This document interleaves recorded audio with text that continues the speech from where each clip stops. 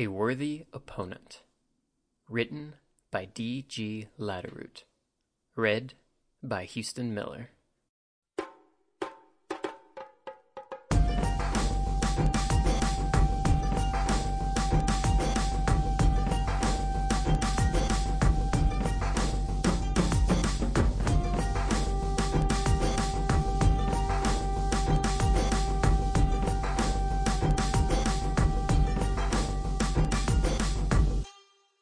When Ikoma Ujiaki had gone, Bayushi Shoju turned to a Go board set up on a nearby table, looking at it, but not actually seeing it. His thoughts revolved, instead, around the offer Ujiaki had couched and Hana Kotoba, the language of flowers. The thought of escaping his confinement and seeking to restore his regency had ignited a surprisingly keen sense of anticipation, of opportunities suddenly and unexpectedly in reach. Shoju had resigned himself to death, but it hadn't been the prospect of dying that had bothered him. All samurai lived their lives a katana's length from Emma-O's judgment, a truism with which he had long ago made peace. Shoju deliberately pulled his thoughts away from Ujiaki, to gain some distance from them, and pushed them, instead, toward the Go board. It was the set that Hantai Jodan, the late emperor and his friend, had gifted to Shoju only hours before his death at the hands of his son, Prince Sotori. Shoju had been denied anything not expressly allowed by his jailers, except for the Go set. Apparently a gift from the emperor was immune to even the most egregious accusations of treason. He narrowed his eyes at the arrangement of black stones on the board, and then those of white. In theory, if both players made only optimum placements of their stones, Black would win in 6 moves. He had determined 4 of them, but the 5th stubbornly eluded him. Not that it mattered. He was merely puzzling out the solutions to Go problems posed in a treatise by a famous Shiba player of some 2 centuries past, grudgingly provided to him by his jailers. It was entirely unsatisfying, though. There was no urgency, no tension to the game, because he had no opponent. Without an opponent, Go became a hollow endeavor. Shoju turned away from the board, and the implications of his agreement with Ujiaki came flooding back in. What had scraped away at him like an ink stick on a grinding stone wasn't impending death. It was that he had failed Jodan. Just as the late emperor had entrusted him with the Go set, an imperial heirloom, he had likewise entrusted him with the empire itself until Prince Daisetsu could ascend. But Shoju had not succeeded in consolidating his regency, or finding the missing princes, before Toturi and Sumiko ended it with a broken katana, a discarded wakizashi, and a few fatal words uttered before the Emerald Throne.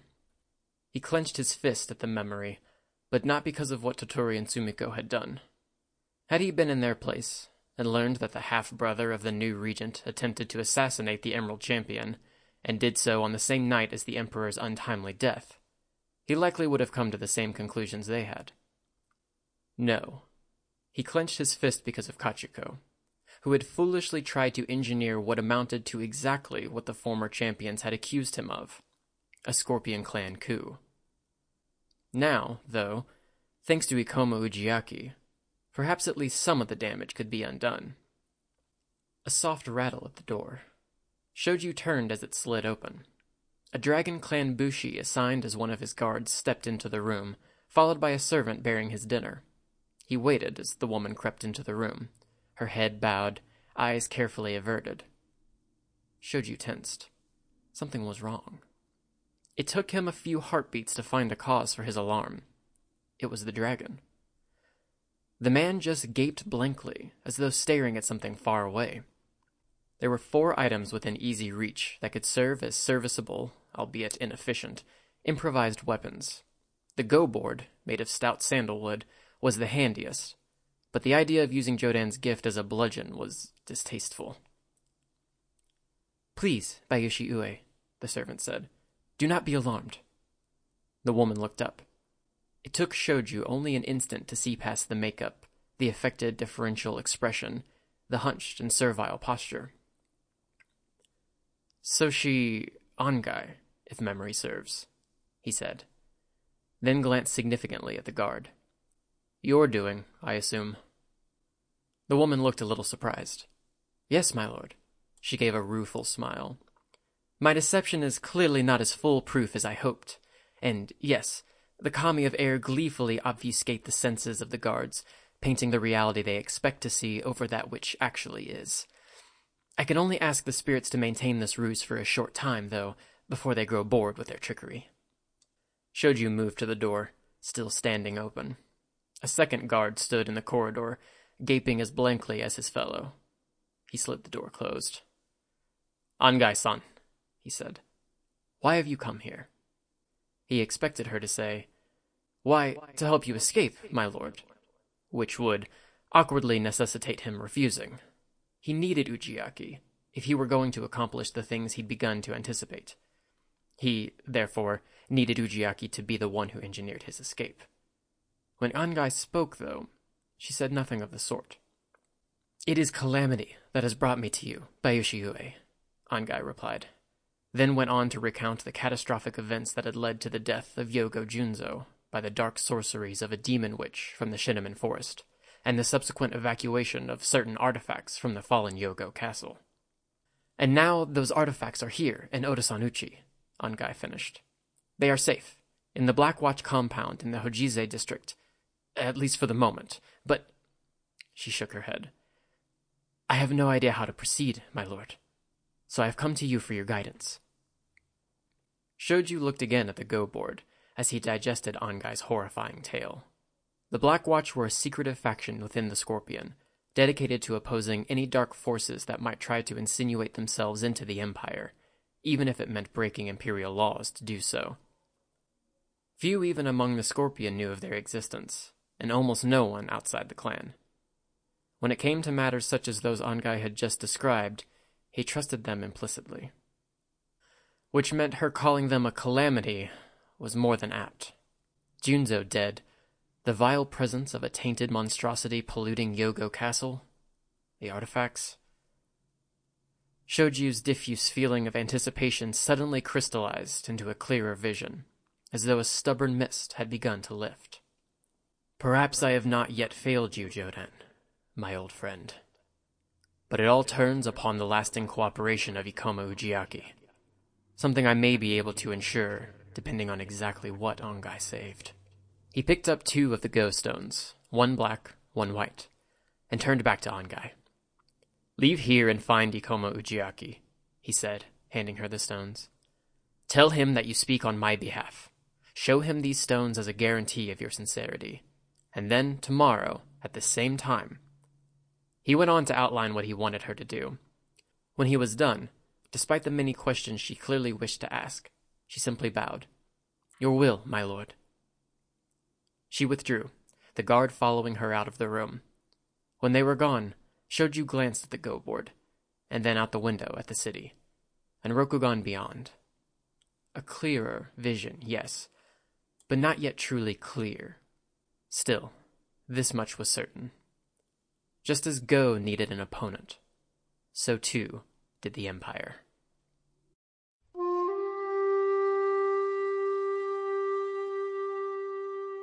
The next day, the door opened once again to admit a blank-eyed guard, followed by Soshi Angai, a wicker basket slung over her shoulder.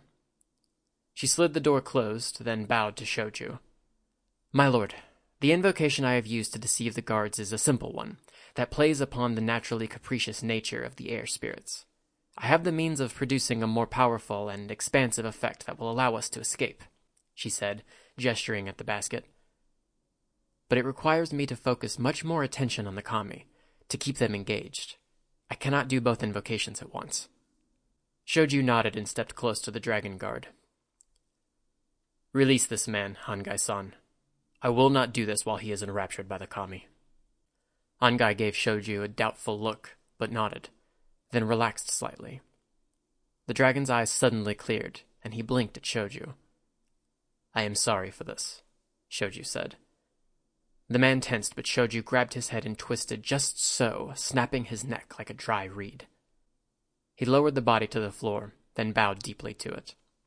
May Emma-O judge you as the loyal servant to the Empire you were, he said, then turned to Angai. You may proceed, Angai-san. For a moment, Angai simply stared at the fallen guard. Then she nodded, and extracted a paper lantern from the basket. She spoke as she prepared to light it. Ikomo Ujiaki has arranged for a diversion, an altercation between two groups of Ronin in the street adjacent to this building.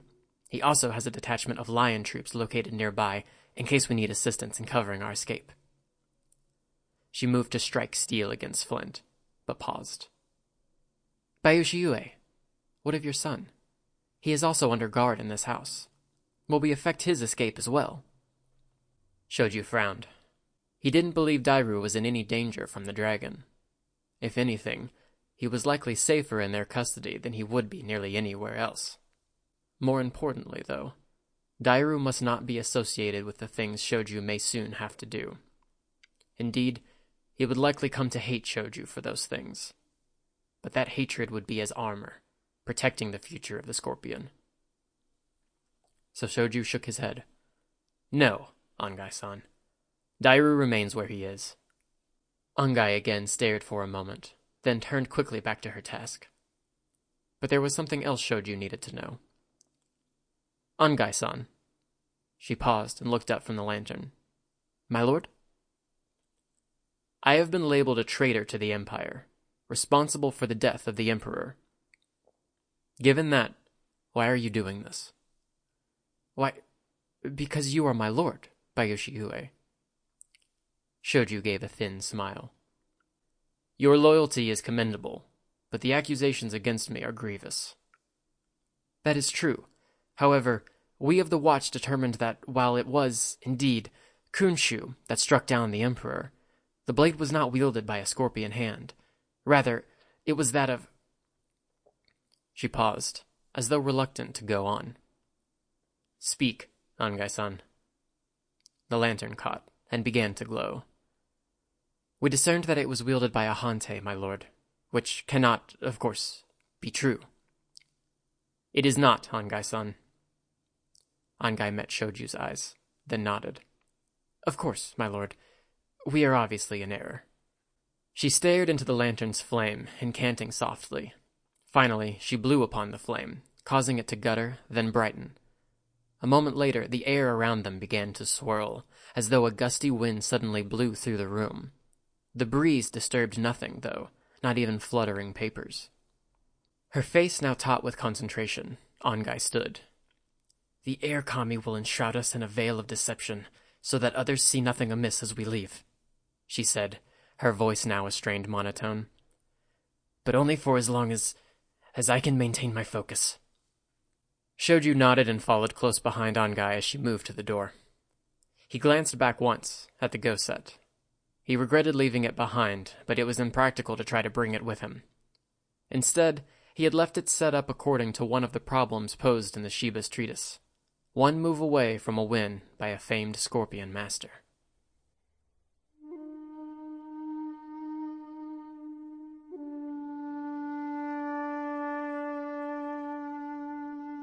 Their escape was an anticlimax. Angai's ritual allowed them to simply walk out of the guest house without incident, past dragon guards who didn't acknowledge their presence at all. However, it taxed her to the brink of exhaustion. Her invocations faltered, and finally failed, a short distance from the Black Watch compound, a nondescript house in a nondescript neighborhood of the dilapidated Hojize district. She managed to open the wards that protected the place, before falling into a faint. Shoju caught and carried her inside. He was met by a young, intense man named Yogo Itoju.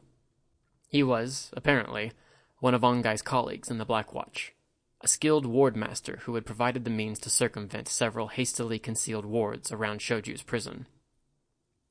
He bowed deeply to Shoju, then assisted him in getting Angai onto a futon. Bayushi Ue, Itoju said, if you wish to rest as well.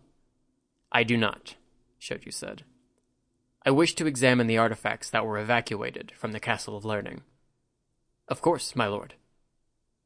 He lit a lantern, and led Shoju to a stout wooden door. Waving a hand before it, he intoned a prayer, causing a complex symbol to momentarily flicker within the wood, like far-off lightning. It faded, and Itoju opened the door, Beyond was a short flight of stairs that they descended into a gloomy basement. "These are the items retrieved from Yogo Castle, my lord," Itoju said. "Many could not be saved, however." "What of the sword of the Hantai?" "Lost, my lord." Shoju could only return a grim nod. Calamity indeed. But he pushed aside thoughts of the sword, and instead cast his gaze across the sundry objects that had been saved, mostly scrolls. He studied their bamboo cases, seeking one in particular, marked by a distinctive series of chips and cracks. He didn't see it, and his stomach tightened. If the one he sought was also missing, then it would be beyond mere calamity. No, there it was. Relieved, he turned to Itoju. "I appreciate all that you have done, Itoju-san. Go, see to Angai-san.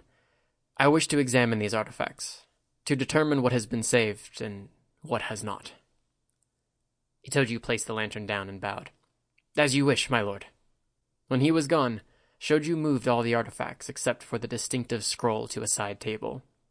Had this item fallen into the clutches of the Shadowlands, or even just someone with nefarious intent, it may have spelled disaster for the Empire. Shoju knelt and rested his hands on the table. Depending what he did here, it might spell disaster yet. "It is indeed a black scroll," Yogo Junzo had said. Shoju, visiting Yogo Castle as the newly ascended champion of the Scorpion clan, had given Junzo a sharp look. He'd stood with the Yogo daimyo in a strongly barred and warded room deep beneath the castle, to reveal to him the wonderful and terrible things that were kept here, in the clan's custody. Including this, kept in his own ponderous vault. "It seems such an innocuous thing," Shoju had said. Junzo had merely given a thin smile. "And yet." "There are 12. Where are the others?" "We've ascertained that 4 have been previously opened," Junzo had replied. "At various times in the Empire's history. The remaining 8 were dispersed across the Empire, so that no one party would be able to open them all, or, at least, do so easily." "And if one is opened, what would be the effect?" "Based on such accounts as are available, there seems to be little discernible effect whatsoever," Junzo had replied. "It is only if the knowledge within is acted upon by a mortal that their terrible power is realized." Shoju had studied the scroll case, an unremarkable tube of plain bamboo, marked with a distinctive series of chips and cracks that only Junzo, and now Shoju himself, would recognize as significant. "And what terrible power does this one offer?" Shoju had asked. "It is called the Skin of Fu Leng, and it is said to reveal the most intimate and damning secrets of one mortal to another. The latter, using their own blood, must inscribe the name of the former upon it, in a clearly deliberate act." "And the cost?" Shoju asked. "Of using this particular scroll? We do not know. What we do know, however, is that it brings the Empire one step closer to the return of the most dire evil in existence." Shoju stared intently at the scroll case, as though doing so might offer more insight into the vile artifact. He was still staring at it when the lantern Itoju had brought began to flicker, then continued his contemplative regard of the profoundly dangerous relic. He considered the events that had brought him here, to this moment. One, in particular, stood out. It had been one of the very last things Hantai Jodan had said to him, only hours before his death in the Imperial Gardens. "The game is now yours, Shoju-san, and I am sure you will find no lack of opponents, old and new." He had meant the Go set he had gifted to Shoju, but Jodan had also gifted him the burden of the throne as Daisetsu's regent. He had trusted him to put right the many things that, even now, continued to go so wrong, leaving the Empire more fractious than ever. But the situation was far worse than just a fractured empire. As regent, he had received disturbing reports regarding cracks in the integrity of the Carpenter Wall, despite the best efforts of the Crab. That, the attack on Yogo Castle, and the death of Junzo had convinced Shoju that this disunity not only worsened, it did so in the shadow of a mounting Shadowlands threat to Rokugan. "The game is now yours, Shoju-san." But the game needed an opponent. And, to that end, Shoju needed Ujiaki. The loyalty of Angai and those like her notwithstanding, if Shoju was going to do what he needed to do, To become what he must be, he needed the lion firmly at his side. I may have not yet failed you, Jodan, but to do what you have bidden me to do, I must undertake a terrible thing. I can only hope you will not hate me for it. Shoju picked up the scroll case. A final moment of hesitation, as he reflected on the potential consequences he would eventually face. The ancestral sword of the Scorpion, Itsuari, specifically existed to slay the clan champion should he ever betray the Empire. But even dying to the sword paled in comparison to the most grievous fate the Scorpion reserved for egregious treachery. The sinister, shadowed copse known as Traitor's Grove. Perhaps, if he had more time, he could find another way. But the darkness was gathering. There was no more time. Shoju opened the case and extracted the black scroll from it. He turned it over in his hand. Such an innocuous thing indeed. Just a plain, unadorned page, albeit with a pliant, slightly moist texture, unpleasantly like actual skin. It was rolled and sealed with crimson wax. More words suddenly came to Shoju, those of his divine ancestor, the Kami Bayushi, founder of the Scorpion clan. He had spoken them to the first emperor, the Kami Hantai, accepting the sacred duty the Scorpion had been given. I will be your villain, Hantai. Shoju took a breath, then broke the seal and opened the black scroll.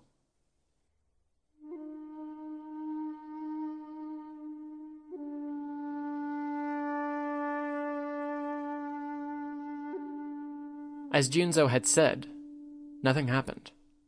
Shoju saw that a fine, spidery script filled perhaps the topmost quarter of the page, recounting essentially what Junzo had told him. The rest of the scroll was blank. Someone, Angai or Itoju, had been cataloging the artifacts evacuated from Yogo Castle, using a brush and ink set still sitting nearby. Shoju ground and mixed ink, then nicked his finger on a sharp corner of the grinding stone. He caused a drop of his own blood to fall into the ink, dipped the brush into it, then paused in the face of the appalling thing he was about to do.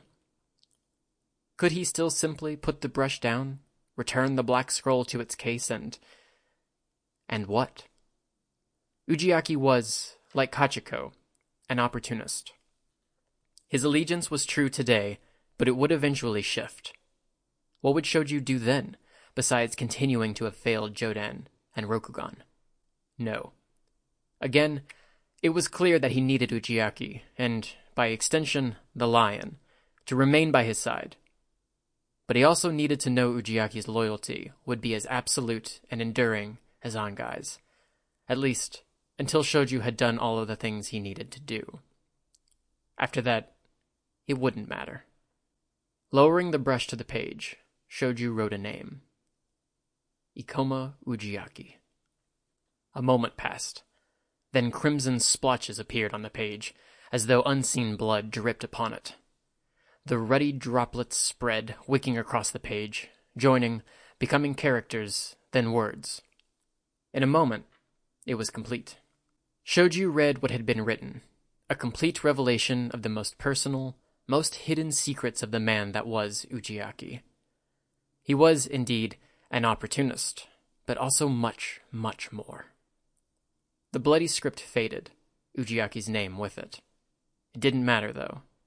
Shoju would not forget what had been written. Rolling up the black scroll, he returned it to its case.